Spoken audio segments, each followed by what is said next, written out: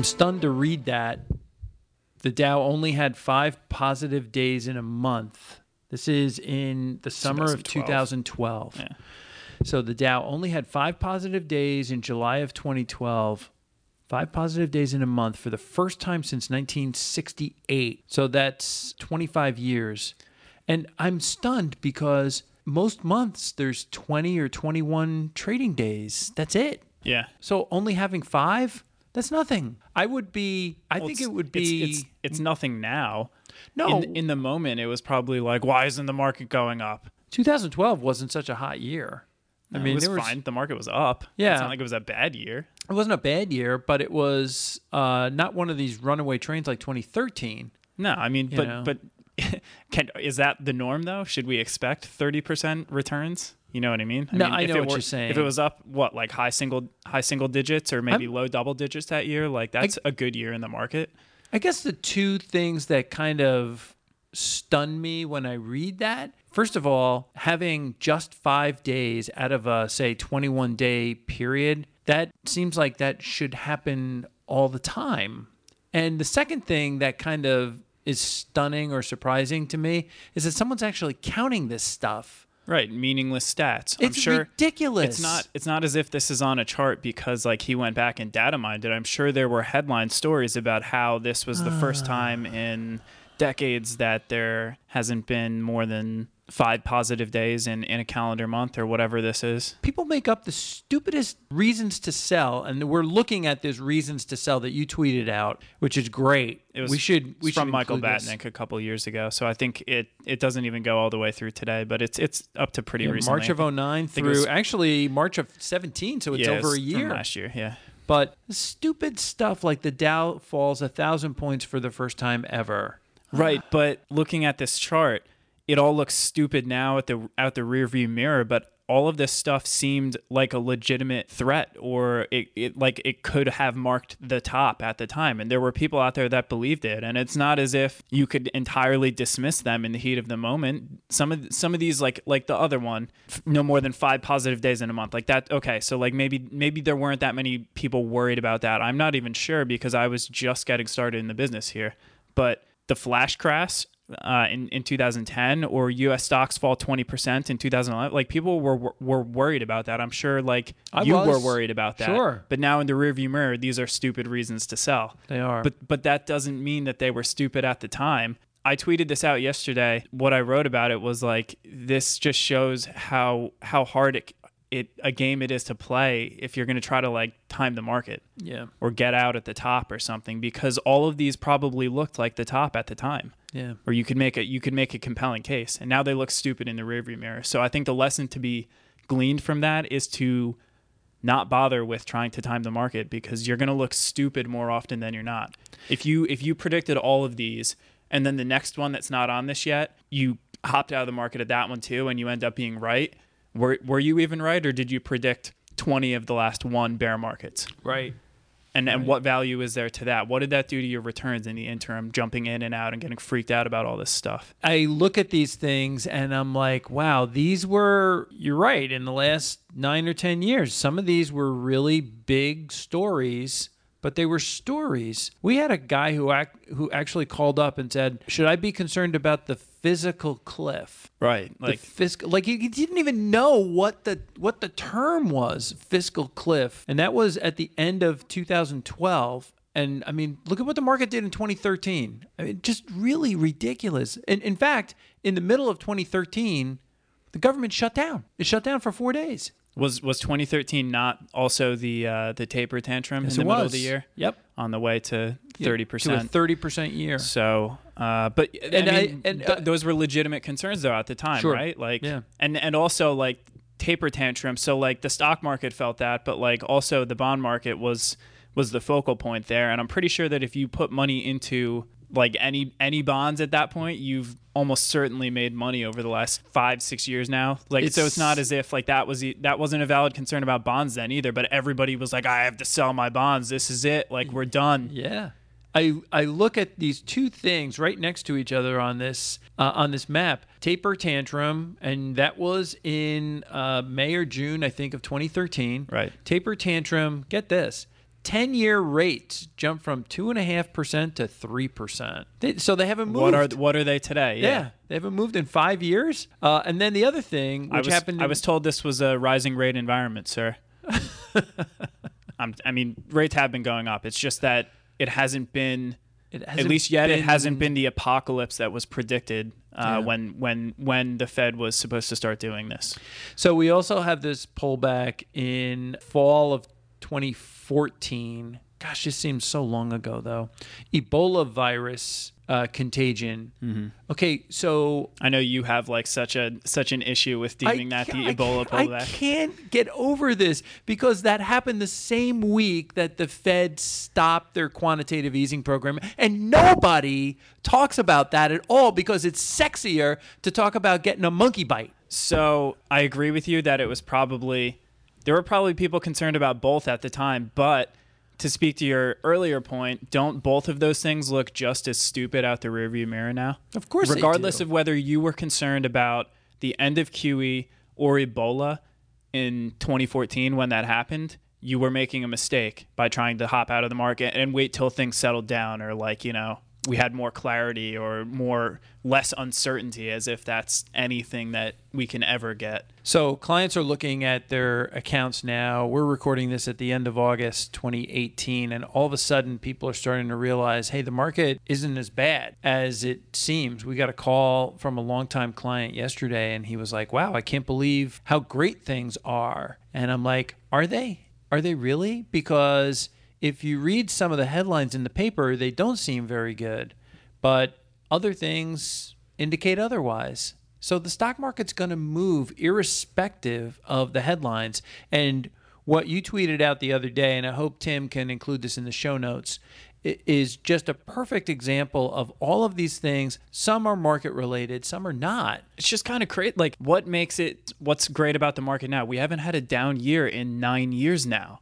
Every year since 2009 has been a great year in the market. There hasn't been a negative year in the S&P 500 since then. They've all been good. Maybe I'm a little foggy, but didn't we start the year kind of in the muck this year? This year? I mean, the market went straight up and then it went straight down. Right. And January was pretty good. And then February, March, and even into April, we were kind of going sideways to down. Right. And so I think if the market's not going up, like was it Monday this week where the market went up 1%? I mean, that gets people's attention. When it goes down 1%, that also gets people's attention. But otherwise, that day-to-day grind, is it 2/3 or 3/4 of the time the market tends to drift higher most years? It's 3/4 of the time on a yearly basis, coin flip on a daily basis. So right. You determine your own reality there. How often do you want to check in? That's really what it's about. Right. How often do you want to check in? And what excuse do you want to pay for to say it was the Ebola virus that took me out? And you can apply that to the other side too. Like, people think the market's better now than it was 9 years ago for whatever their reasons may be. But the facts are the facts. The market's been up every year for 9 years, regardless of whatever your narrative is that you want to apply to it. Facts are the facts, but let's also say that while the market's been up for the last 9 years, it doesn't mean that it's been straight up either. No, and that's what this chart speaks to, the idea that like the market can be good and we can still have events each and every year that send us down 5, 10, 15%, even 20% in 2011. I mean, so those things are not mutually exclusive. The market does not have to go only up to be good. We've had a great market environment for 8, 9 years now, and we've had tons of crap along the way to scare you out. I think the thing that a lot of people, it's easy to look back in the rearview mirror or to use hindsight and say, the market's averaged 9% a year. I don't remember making 9% a year, and I certainly didn't get those kind of returns.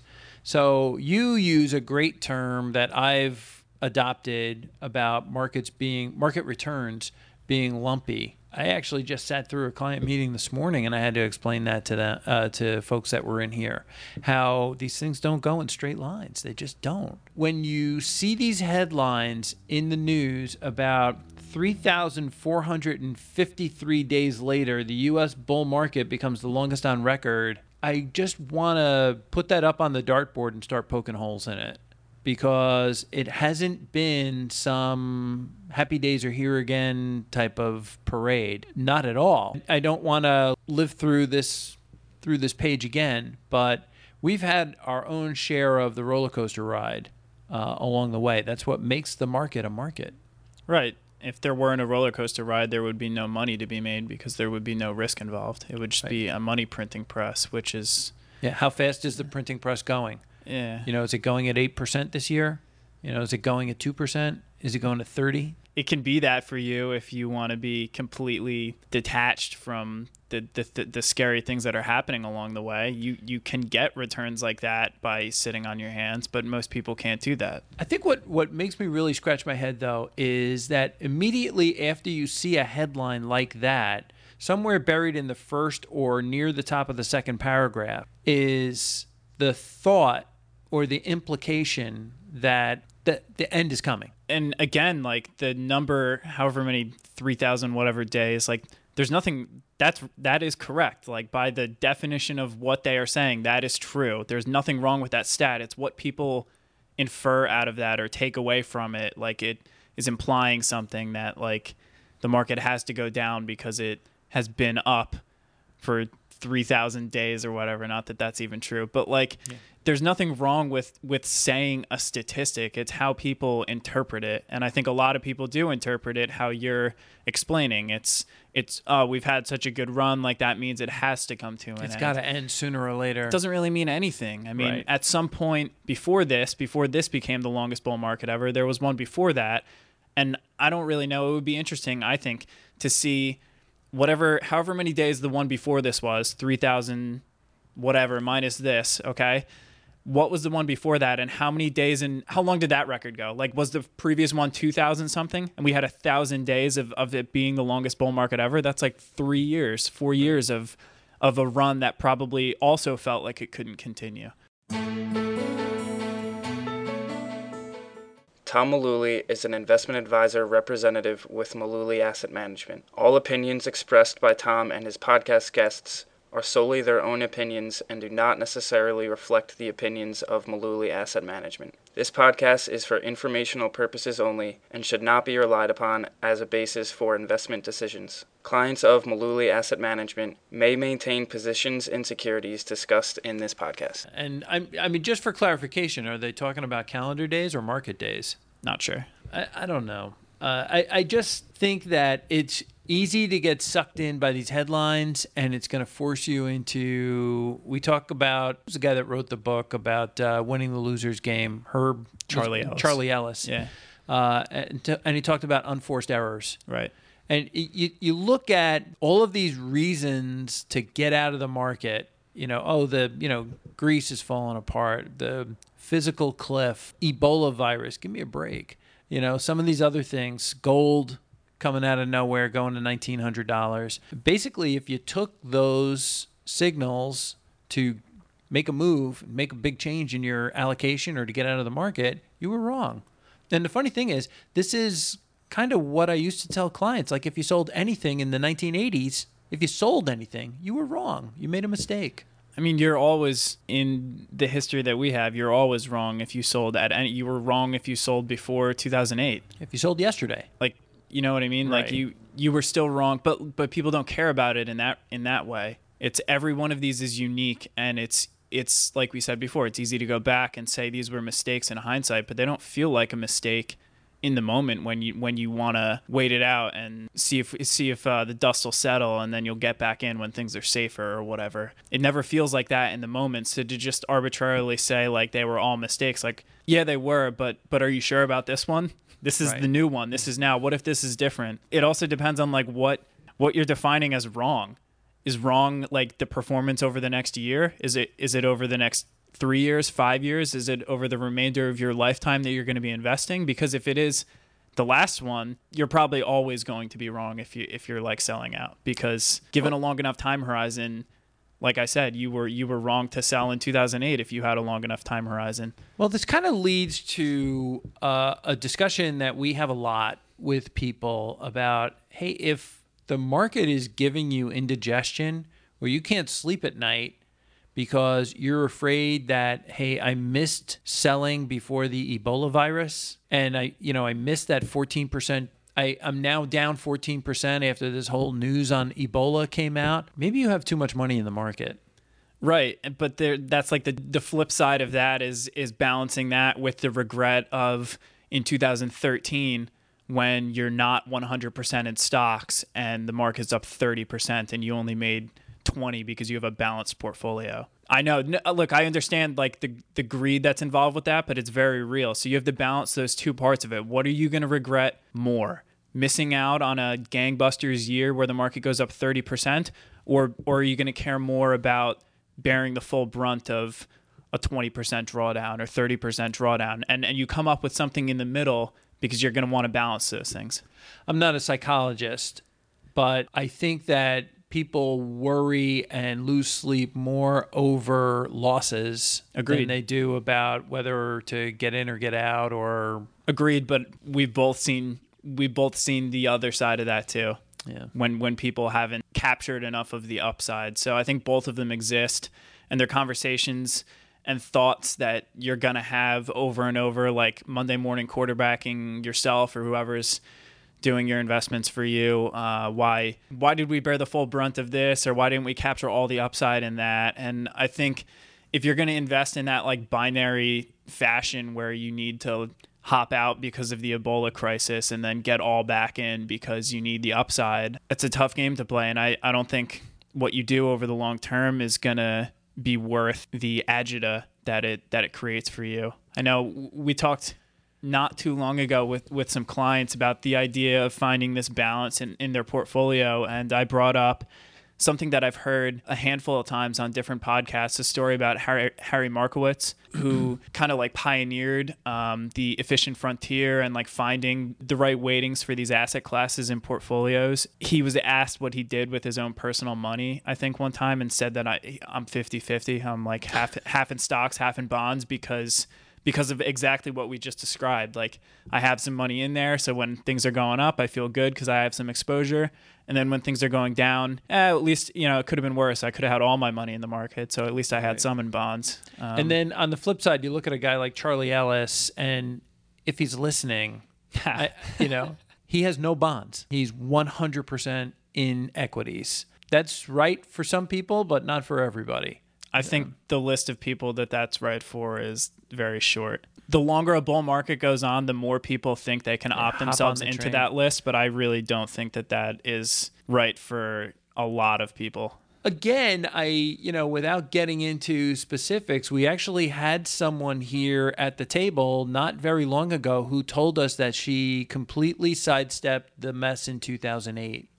You know who I'm talking about. Selective memory is good. It is unbelievable now how we're getting 10 years away from the fall of 2008, and people are instantly forgetting or selectively remembering the events that took place at that time. It's amazing because if you had money invested in the run-up to that and you just didn't do anything, you could have just as selective a memory now and say, like, yeah, I ate a 40% drawdown in my portfolio, but who cares? I'm up 300% since then. What does it matter? But most people don't have the ability to just move on from things like that. It was a lot all at once, and I think that really shook a lot of people. Sure. And it's hard to even tell someone exactly what's going to happen in the future. Imagine that we're, at the Thanksgiving table in 2008, and we're telling people that 9 or 10 years from now, the market's going to be... It's going to have tripled, and we won't, like, this won't matter. Yeah. Yeah, imagine saying that with a straight face, and that's why all of these reasons to sell over the years seem just as legitimate as that. Because remember that one time when it was like a 50% drawdown? What if this is the next one? Right. Don't I want to get out now while it's only down 10? Ebola was the trigger. But who knew? But in the moment, it's like we're chuckling about this now, but like, and there's no answer. I'm not saying there's an answer to help people discern whether this is like the real deal or not. I don't think there is one. I think what kind of bothers me a little bit after being in the business this long is that some of the happy faces and some of the glee that I hear on the phone with some clients today is going to turn into tears. even though we warn them, we tell them, we do the right things to protect them, they're still going to be unhappy when the market goes down. No, of course. I mean, that's our job. That's why we have a job, is to help people deal with these emotions, because this is crazy. Like, this is people's livelihood on the line. So I get that there's emotions in it, and that every 5% dip feels like it's the next 2008. Yeah. It's our job to keep people doing the right stuff so that they don't blow themselves up. I mean, yeah, it would be great if everybody were robots and we could just send them like an email update and say, like, everything's cool, don't worry about your account. But that's not going to work for most people. It doesn't work that way. They want to hear from somebody and vent their concerns and have their questions answered. And I think that's hopefully why our profession will exist forever. Markets can turn on a dime, so can emotions. Yeah. And that's the bothersome part. It still bothers me all these years later. It's like, some of these people are going to call up someday and they're going to be upset. They're going to be unhappy. And that's too bad. Even if we do all the right things, that doesn't mean do what they want. It means do the right things for them. They're still going to be unhappy. That's life. Can't please everybody, and there's always going to be unhappy people. But comes with the territory, I suppose. I think today, six years ago today, I came in for my first day of work at Malooly Asset Management. So not that I have a ton of insight to share. I still haven't seen a bear market, so nothing I say counts. But so this year for the next year you can wear the Wally Backman jersey number 6. Okay. And then a year from now we'll give you the Jose Reyes. I'm gonna pass on that one. All right. Well, thanks for listening to episode 226, and we'll catch you the next time.